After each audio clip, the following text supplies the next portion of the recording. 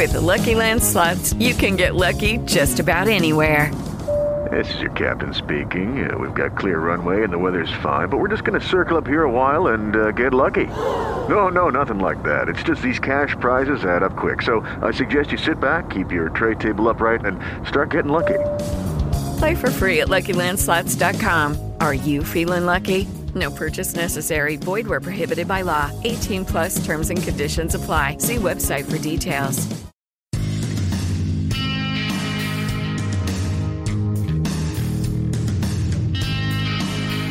Hello, everyone, and welcome to Journey to Success Radio, a show featuring people and companies who are making a positive contribution to the world.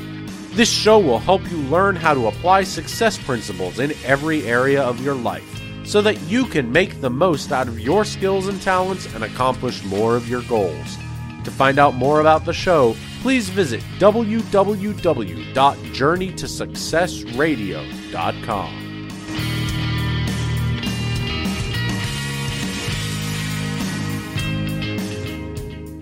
Hello, everyone, and welcome to the Journey to Success Radio. My name is Daniel Hanzelka. I'm a business coach, reset warrior, author, and speaker. I'm the co-creator of the Reset Formula, and my mission in business and life is to empower entrepreneurs to discover the truth in the 4 core areas of life: faith, family, fitness, and finance, so they can experience the epic life they want. You can learn more about me at resetwarrior.com. Again, that's resetwarrior.com. Now, today we have a special show. I have a co-host today. It's the amazing Diana Dittinger. I had the opportunity to interview her earlier this month. Diana is an innovative change maker and influential thought leader who inspires people to take the journey to find themselves. She recently published her book, Modus Vivendi, Your Life, Your Way. Diana discovered the formula for total life fulfillment.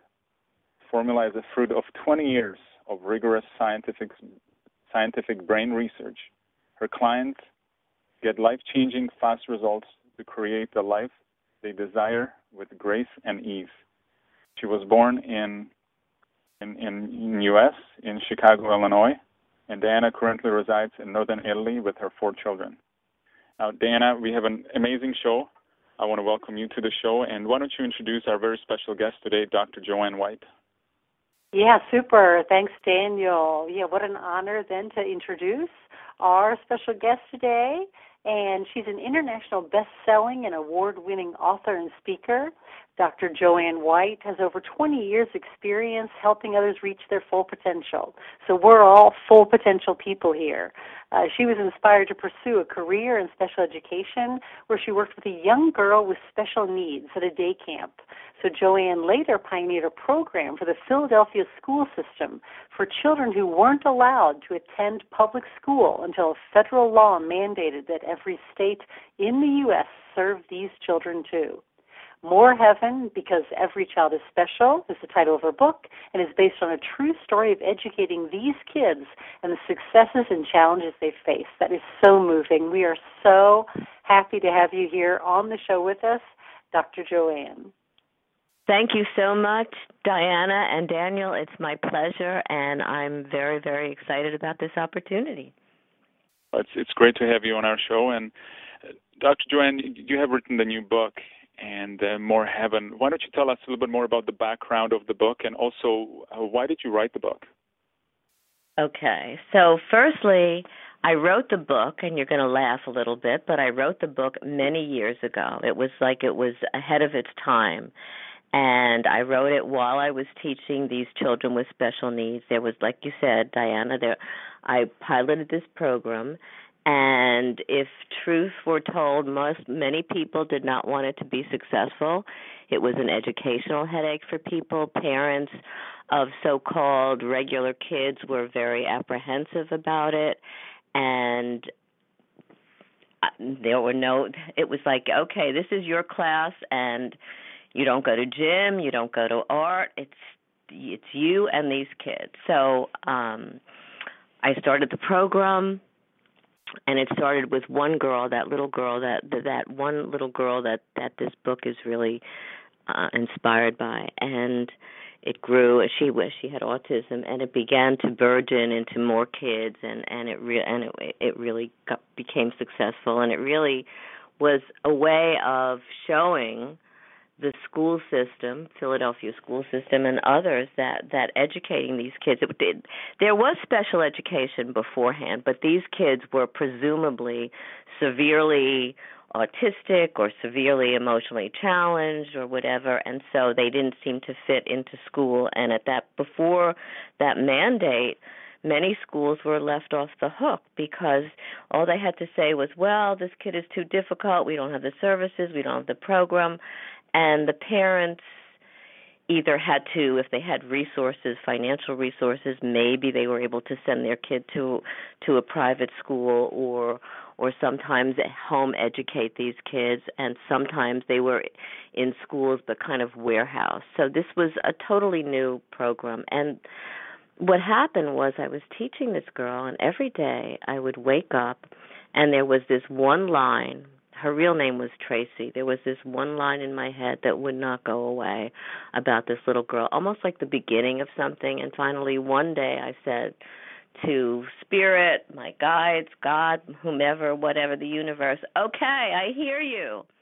And I started to write down. I started to write, and I was keeping copious notes about the kids and the program, and it just started to take off. And at that time, I was young. And also, I have to say that with a little bit of a joke. And also the climate, both the educational climate and the climate in terms of the culture was not ready for a book like this. When I sent it to many mainstream publishers at the time, and again, it needed editing and blah blah blah. But what year are you talking about? Because you say a while ago. Okay, we're talking about like 1977, around. Okay, so yeah, I can get that exactly. Right. There was just the whole different kind of openness to difference. I mean, because I was living in the Midwest, grew up in the Midwest, and I remember even when there was just the segregation or desegregation, the busing, and it was really the beginning of let's just open our arms to people of a different skin color. So you can imagine the special needs children. Wow, what a pioneer! Yes.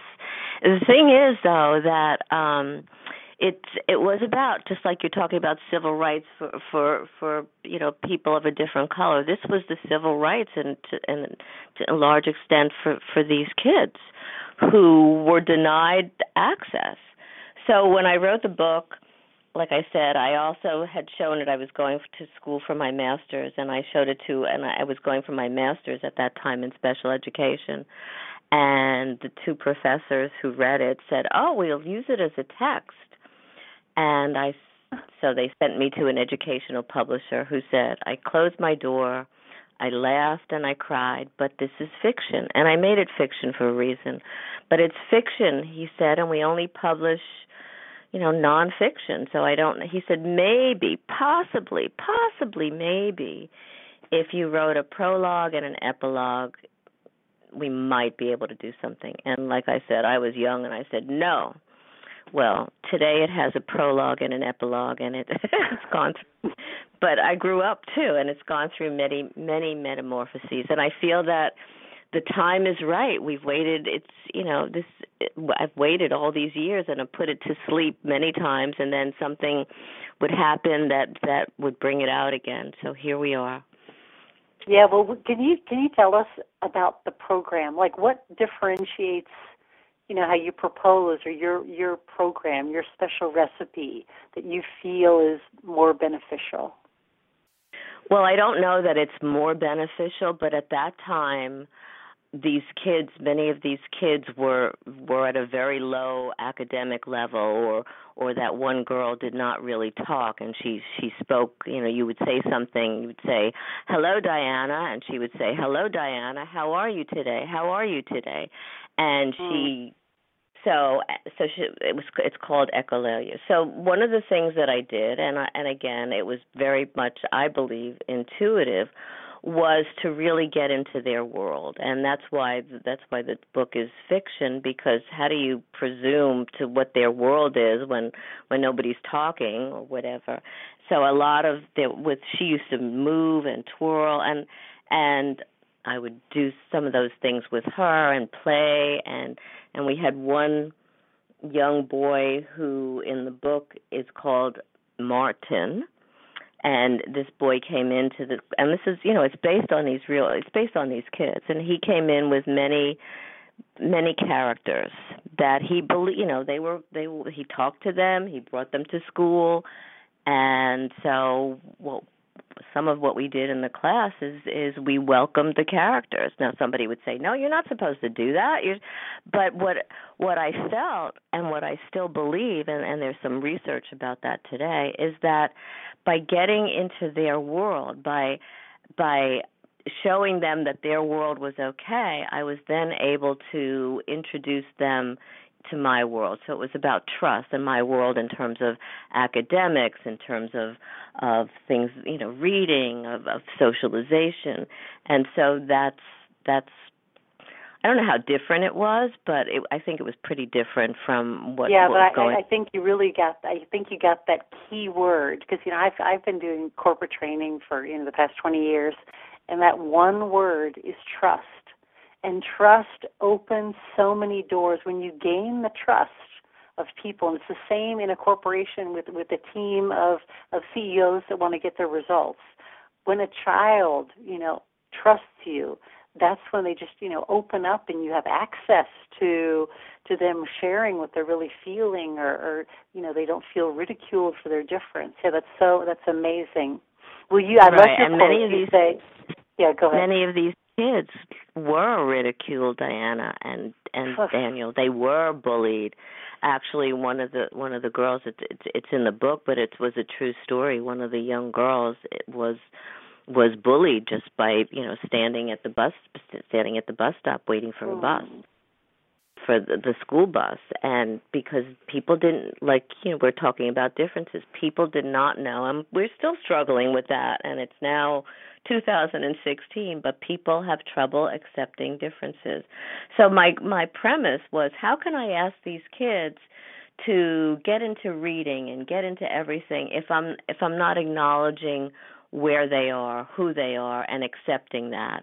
And to me, that was building that bridge of trust, because I was embracing their world and saying who you are and what you're doing is okay, and now look at this world and let's try this. And it worked. It really worked. Wow. Have you been able to keep in touch with any of these families? No, unfortunately not. And the school changed too. I actually found out it's now a high school. I'm no longer in Philadelphia. I'm actually in New Jersey, and I think it's a high school. But no.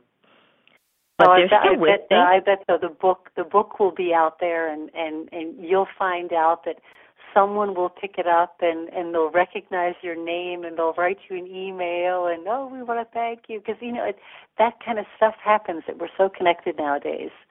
That book will fall in the hands of someone, and they'll see your face and your name and say, wow, what a life changer you were. That's great. I love your quote that you say, we have the capacity to manifest the inner gifts and talents within us to fulfill our own desires and pressing goals, and also help others and make a difference in their lives. And you really have made a difference in so many people's lives through all your work. I mean, you have this curriculum, or this CV of speaking, writing, coaching. You're the CEO or the founder of the Power of Your Life Network. You've got the Broadcasting Network, the Power You, online university. You help both families and businesses. You're an executive director, and you host the Power of Your Life TV and radio show. I mean, is there something you don't do, Joanne? I have to tell you, I have a confession, Diane. That is, okay. I was very shy when I was younger, and if I tell that to people, like I've told that to a couple of friends, and when we're having dinner, and it's a conversation, I'll say I was shy and nobody believes it. I remember one of the teachers. My mother went up to speak to one of the teachers, and she said, your daughter is really quiet. She's a late bloomer, so I'm making up for it.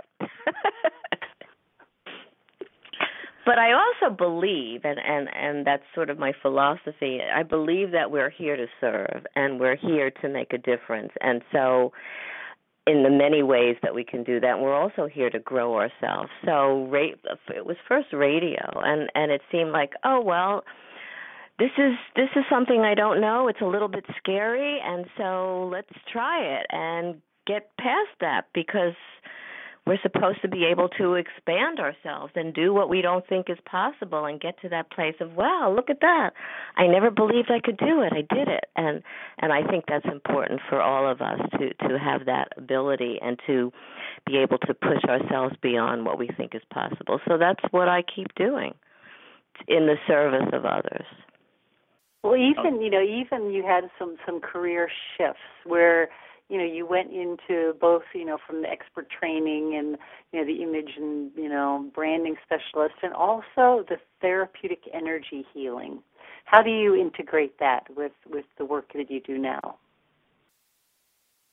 Well, firstly, the reason that I started I've always had guides, or I've been meditating sort of since I was younger without knowing that that's what it was. I remember walking and finding a quiet rock to sit on. So that was a natural transition. But I had an injury whereby I wasn't really able to walk or to sit. I was in pain, chronic pain for a whole, I don't know, it seemed like forever, but it was a really very difficult year. And not to knock the medical profession, but I just was not getting the answers that I was looking for. I was getting, okay, you could do this, and I'd try this, and then something else went out of whack because I was trying something for my knee, and then my back went out, and it just went on and on and on.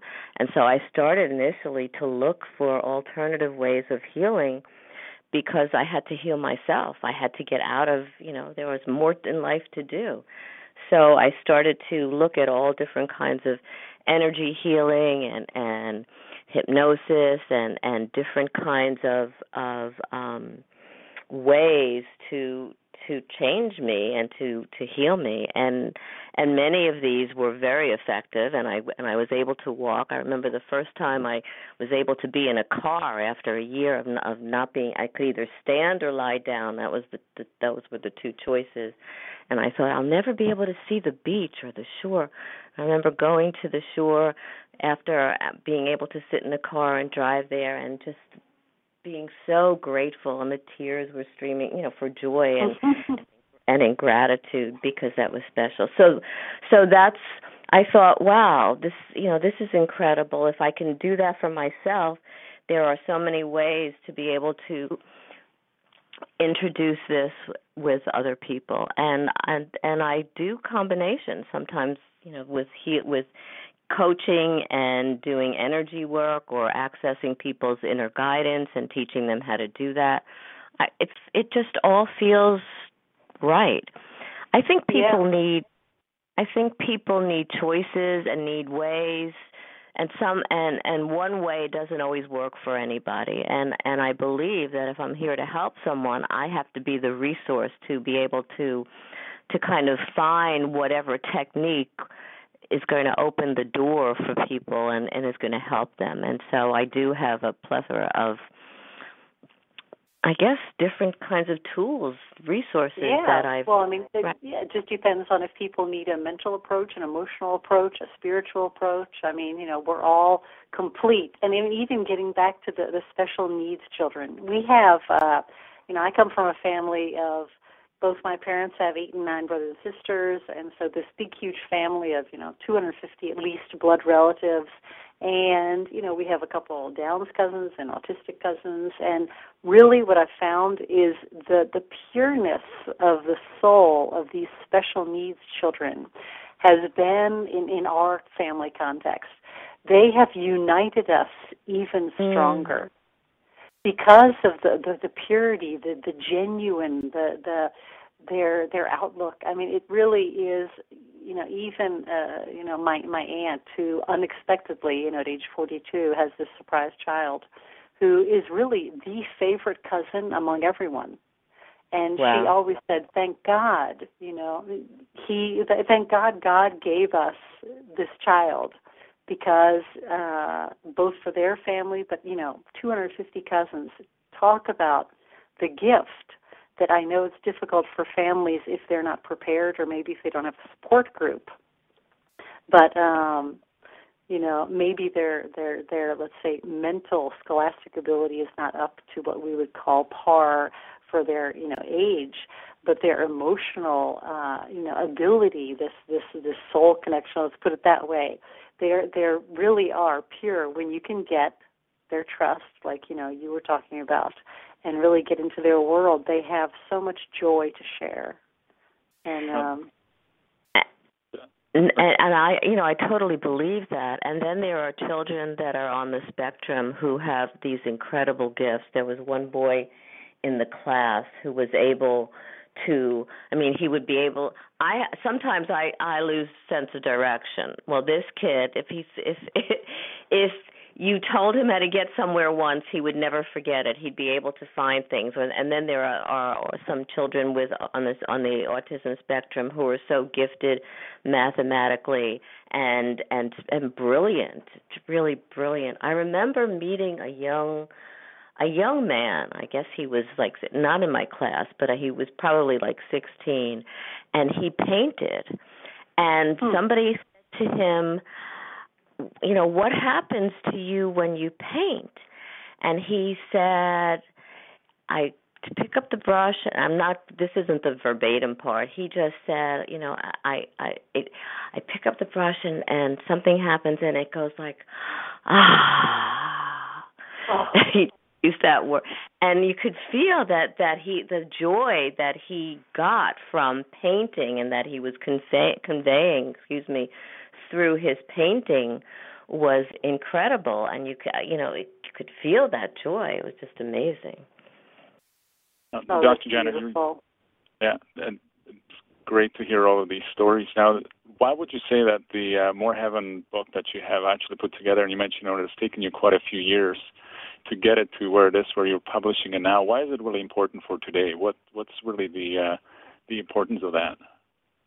Well, the importance of it is, firstly, I believe, Daniel, that even though we've come far, there's still a lot of inroads. I was just talking to a parent about 2 weeks ago who has an autistic son, and she's having problems with school. They're changing his program, and many of these children have difficulty with transitions, and they're just doing it because it's more of a financial thing rather than thinking about these kids. And there are still, I just did some research, and there is a place in California, I won't mention where, but this family was living in a community for 7 years, and they had an autistic son, and the son was a little bit I don't know how disruptive, but the son was disruptive in the community, and the neighbors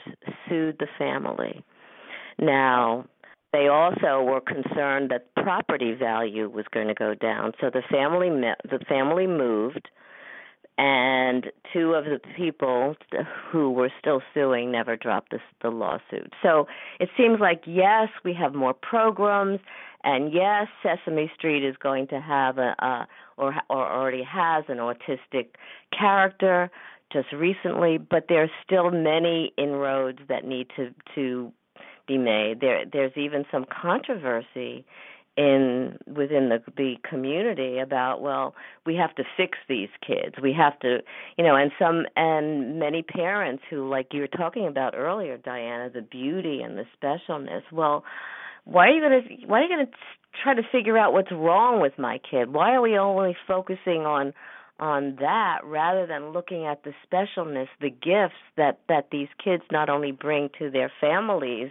but to the world and to us. And I think that there's a lot more to be done.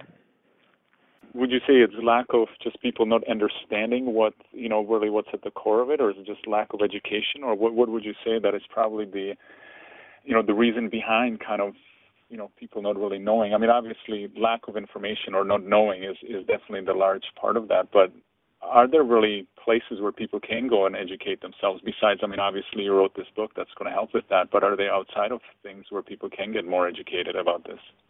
Well, I'm sure that there are lots of places on the internet now and communities, and there are people like Temple Grandin. She was on my radio show, my Power Your Life radio show. Actually, she was on my TV show, my Power Your Life TV show. Sorry, and she has autism, and there was a film made about her, and she really changed.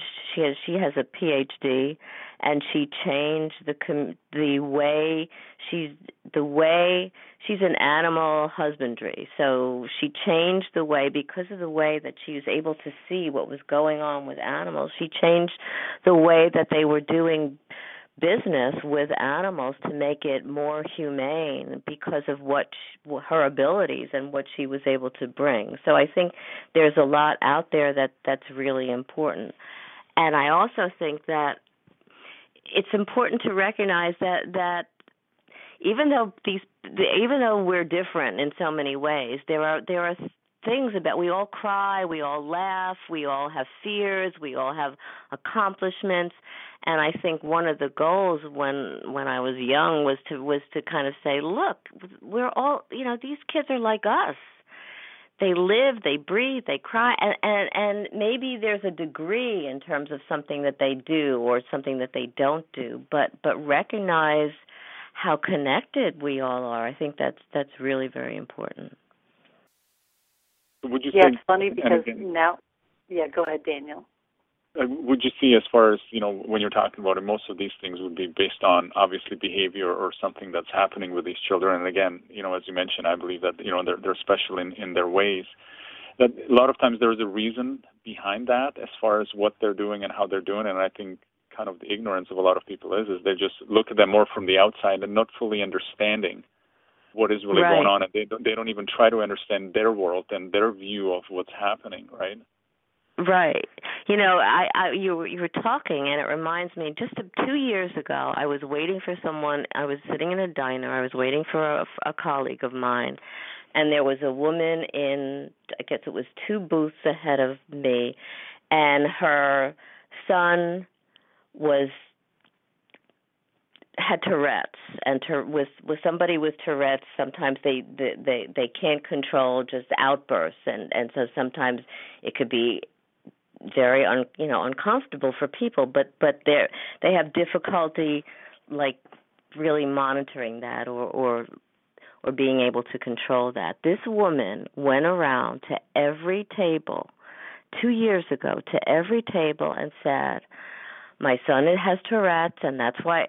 And I thought, I knew it because I recognized it, but I thought, why does she have to go and have to do that? She did that so that people didn't think he was rude, to make way for more acceptance. But the responsibility had, she felt the responsibility that she had to go do that to create more of a receptive environment. What about the day when she doesn't have to do something like that, when it's just, okay, so he has outbursts and he's sitting in a diner, and so what? It's okay. He's not hurting anybody. Yeah, because for sure, just the tension of the people around. Even if you just think of let's say, a mother with a normal baby, when the baby will start to cry and scream and she gets tense, usually the baby cries more. It's when the mother is comforting and when the mother just sort of, hums or sings or soothes the child. Well, it's actually the same with any human being. We all perceive tension. And so if there's someone with a difficulty and you're less aware of really how you're contributing to that person even having more difficulty when you are in that tense state. And I think that's a big part of consciousness now, is this accepting of differences. And I mean, they could be even the differences of, anything that goes on that aren't just, physical or mental or, and just whenever there's someone in difficulty, you send them, more, let's say, peace and love, instead of sending them the tension and the barrier and the, because I really do believe that it adds to the difficulty instead of creating, a safer space for people. I totally agree, and I think it's so important if we recognize that each one of us has these unique abilities, and rather than squash them or decide no, or judge them, allow them to be there and be in a place of acceptance. I think that's very important. I had somebody on my show who was transgender, and we were talking, and so I did a lot of research, and I found something that was just quite unusual. There was this family had a young girl who really felt like a boy, and it wasn't like, okay, I'm just going to try this. I mean, really, she felt that way, and she was really depressed until what her parents did was they shifted schools. They allowed her to cut her hair shorter, and so that she could have a new life, because she was depressed. She was thinking of suicide. She was probably about 7 years old, but wow. For the parents to be able to recognize that this was something that was really important, and it was, that little girl needed that for her own life, for her own peace of mind. I mean, I thought that was beautiful that these parents had the courage, because it does take courage to do something and live differently, but that these parents were in a place of love and acceptance. And the little girl who was thinking suicide and not belonging, I mean, she didn't feel like she fit in her body. How strange is that? Yeah, wow. And that's young, too, to have such an awareness of that and request it. Yeah, there's so much work to do out there. I mean, it's not just among, let's say, the people that we consider to have special needs. I mean, every human being has certain fragilities. I've got 4 kids, and I know just between them and all their group of friends, it's amazing how wonderful human beings are, and then, but still how fragile they are in every little moment of their life, with little changes in the, schools and, apart from adolescence, and it's hormone changes. Right, and it's beautiful to watch those changes and watch these kids blossom. I came in with what they call mirror writing. So not that I was born that way, but when I was able to write, and when I was able to write, my handwriting was such that you couldn't read it unless you held it up to a mirror. So they call it mirror writing. I mean, obviously it changed, but my teachers would say to my parents, what's wrong with this kid? I mean, how is she going to succeed? What is going to happen to her? How is she going to? She can't type. She can't cut. Anyway, so the point is that we do have our unique way. My brain probably works very differently. I've recently done research on what that means, and some people say that it's just incredibly gifted, and other people say that my head is messed up, but here I am. So that's writing backwards like Da Vinci. Right, exactly. Yeah. I think what you're kind of mentioning, Dr. Jan, is the whole fact that, we as, unfortunately, human race fear and reject the things we don't understand. And because a lot of times it has nothing to do with, as you described, even what you have gone through with, kind of writing backwards and, looking at these children, because most people don't understand, they kind of start rejecting that, and that they become afraid of that, and they don't even know how to handle it. And I think we've Daniel, that's a really good point, right? I think society that's true. So Sorry. Great. Yeah. Sorry, go ahead. Well, I really, you really said something that I think it's simple, but it's not simple. It's really profound. We are afraid of people who are different from us. We don't know what to do, or somebody that has these quirks, and we do, and so what we do in our fear is we retract, and we don't allow ourselves to say, well, that person is, she has a nice smile, and we don't allow ourselves to move forward. So I think that we have to change. I think that we need to be courageous to recognize that here we are, we have choices. Our choices are, do we spend the time in fear and rejection, because that's what that fear leads to, Daniel, that you're describing, is if we're so afraid to really know this person, then we're going to back off and what if that person was the most wonderful, brilliant, beautiful human being? What a loss to us if we didn't take that step, that chance, that choice. And I think this is the lesson for all of us, because, we've all been in situations where we don't quite know how to handle that. And unfortunately, what I do see happening is that we tend to focus on ourselves. And then, again, that's kind of where the whole rejection, comes, where, we just kind of can't even accept that. And really what you're mentioning is for us to really get more understanding and, again, really be more open-minded to going, okay, well, I'm not going to be, at fear from this person, but I will try to get more understanding and kind of more education. And I think as you're mentioning this, one way of getting this is start introducing this into the, educational system that, kids, there is so much bullying that's going around, and this is with kids that don't even have issues. But if somebody is just not quite fitting in with the popular kids, they're going to be bullied in school. And it's so unfortunate that, we as society are, we have all of the information there is for us to have, but unfortunately it almost seems like the more information we have, the more confusing it is. And the more, the less tolerant of others we are actually becoming, unfortunately. And again, I'm not trying to paint a negative picture, but I kind of see that all the time. And unfortunately, the media is not helping it, because the more controversial, the more negative news, the more they kind of put it out there. And it's kind of sad to see that this is happening, because you've mentioned that this is something that you notice, in the 70s, and here we are, quite a few decades after that, and we're in essence still dealing with the same issues.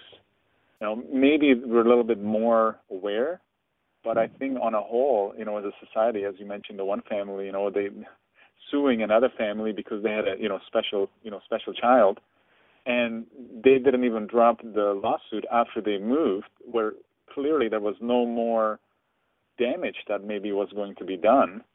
But right. Somehow, we became a society where we become entitled, and, your problems, well, I'm just going to go and exploit that because I can. And it's kind of unfortunate. It's definitely unfortunate. My bully-free book that it's really based on interviews that I did with families of special needs. Even though I've moved away from that, I really haven't. My heart is still with these families and these kids in many ways. And some of the stories, I didn't put all of them in the book, and I was interviewing these families and these kids, and there was one girl who was ridiculed in school and just because she was different. And she actually wanted to kill herself. She swallowed some lye or whatever that she found in a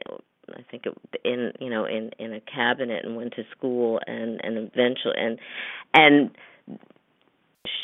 the one of the teachers was really on top of it, so they rushed her. They rushed her to the hospital, and her parents came, and she was saved. And this girl is now in her 20s and is a manager in a program, and she has received awards, and here she is. And so fast forward, where she was in school and being ridiculed because she spoke funny. And I worked with a boy a few years ago. His family was from South Africa, so they had an accent. He had a very thick accent, and he was bullied. And actually, I think it was South Africa. I may not be totally correct.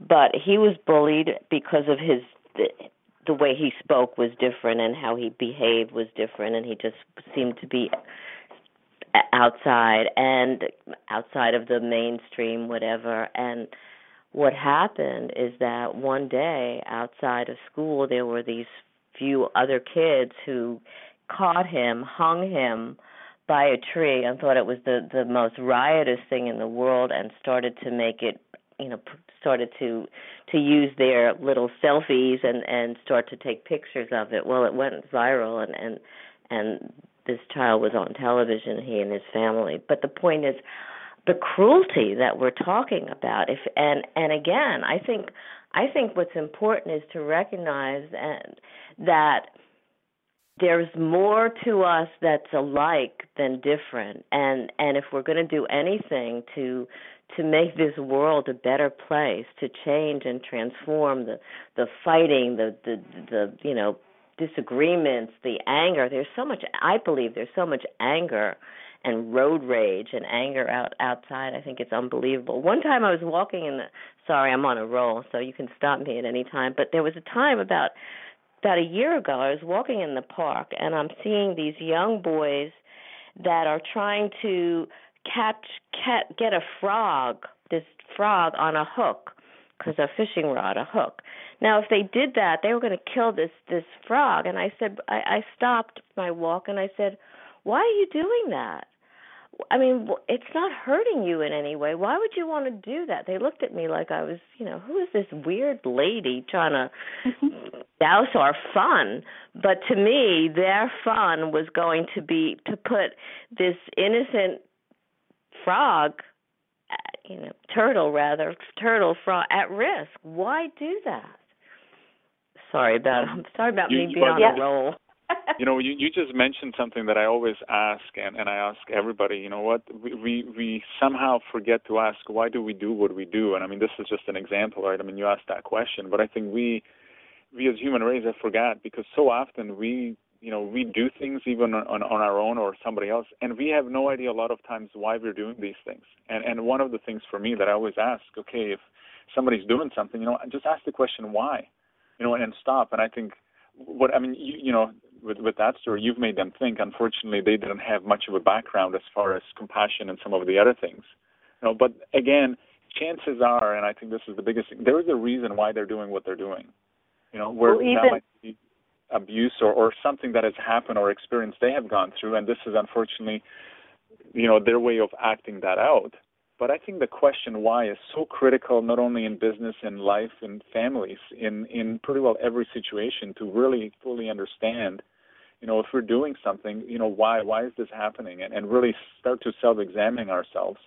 I can't remember who said that, and the biggest downfall of man is the unquestioned mind. And again, this is why, for me, the question why has become so important in the last few years. I think it is very important.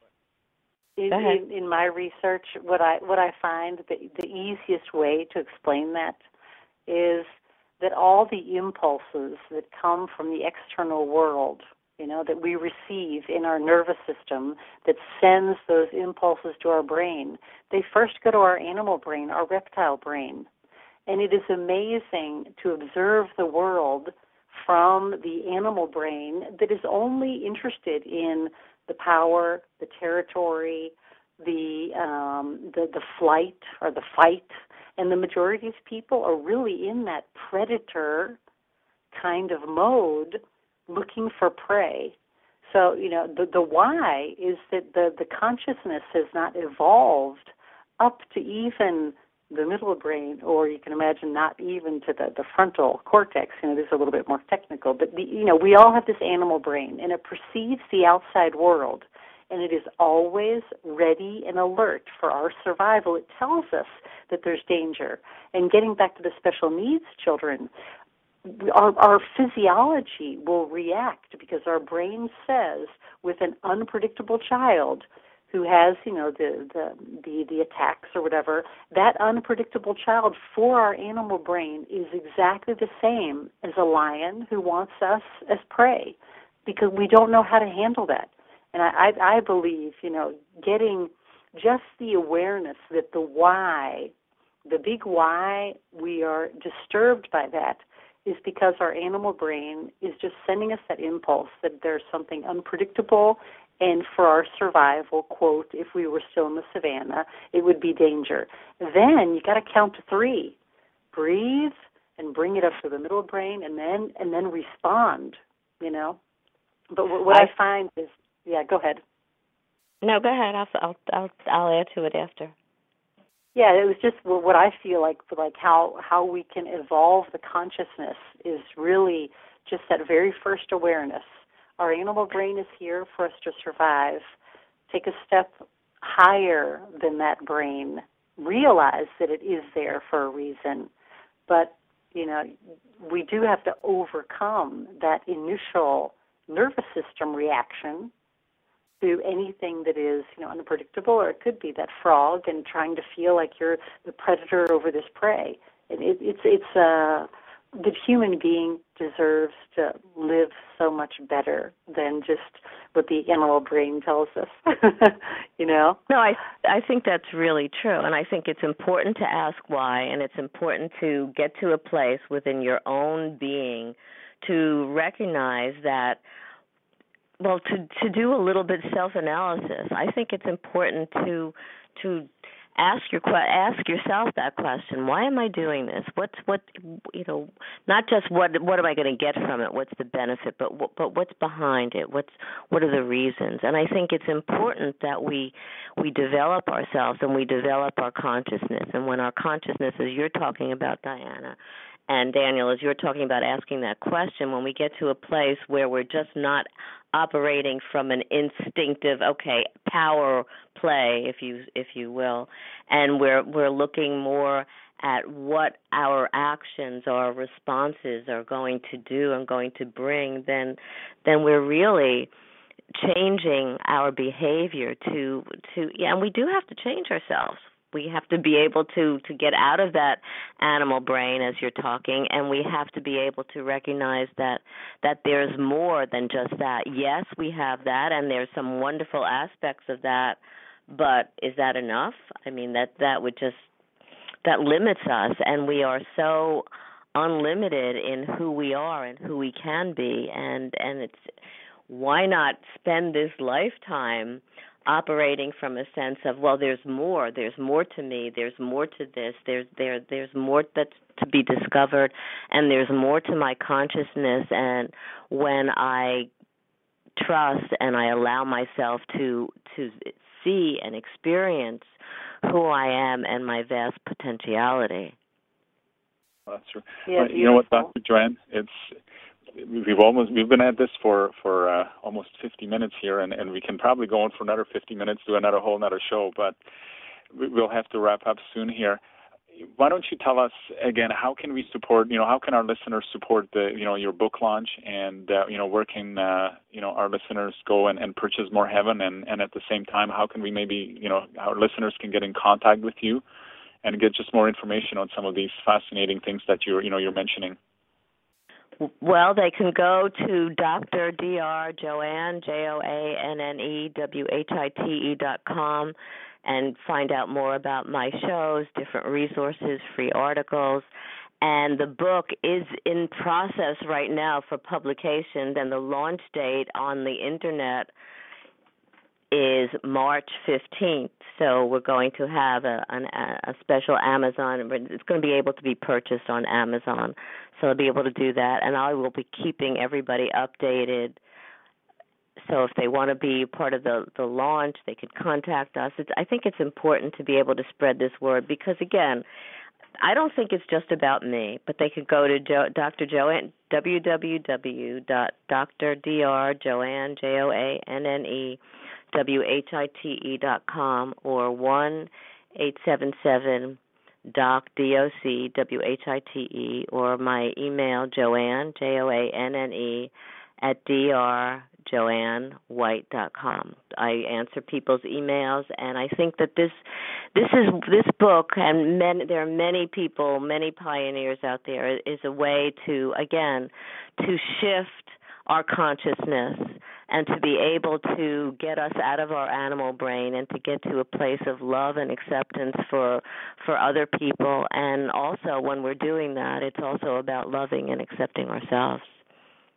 100%. And again, Dr. Joanne, I want to thank you for sharing this with us. And again, I wasn't really quite sure where this conversation is going to go, and I think we have certainly made it very relevant to everyday things. And I think this is what it comes down to, because as you mentioned, it's not just with the special needs children, autism. I think a lot of the lessons that you have shared and you're going to share in your book are really things that we can use in every day. And again, it's not just about what is kind of happened and where our society is, but I always tell all of my clients, what can I learn? How can I take something from, what I have heard? How can I go and apply that to my life? Because that's, to me, where life in our world can change when we start really taking responsibility for ourselves. And for me, during this interview, you have certainly opened up my mind to the fact that, even though I want to sit here and say, I kind of know what's happening out there, there is so much more to learn. And again, being more accepting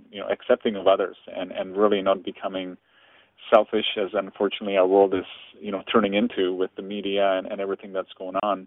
There are these hopes, and it's a matter of just, learning more and expanding ourselves beyond what it is that, we are ourselves. Well, thank you both so much, Daniel and Diana.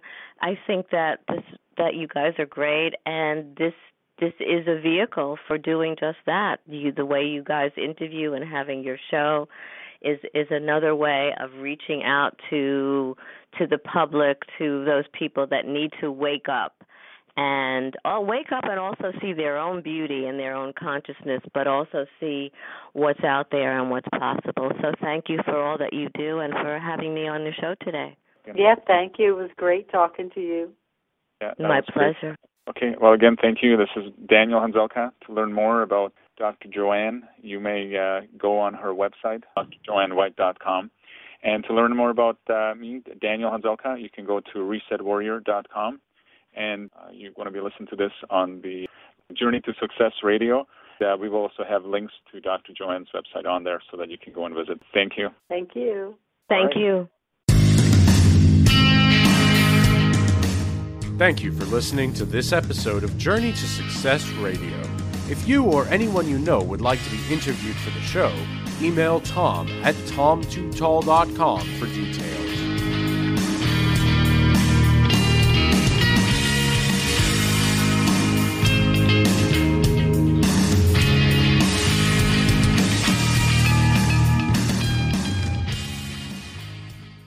With Lucky Land Slots, you can get lucky just about anywhere. Dearly beloved, we are gathered here today to... Has anyone seen the bride and groom? Sorry, we're here. We were getting lucky in the limo and we lost track of time. No, Lucky Land Casino, with cash prizes that add up quicker than a guest registry.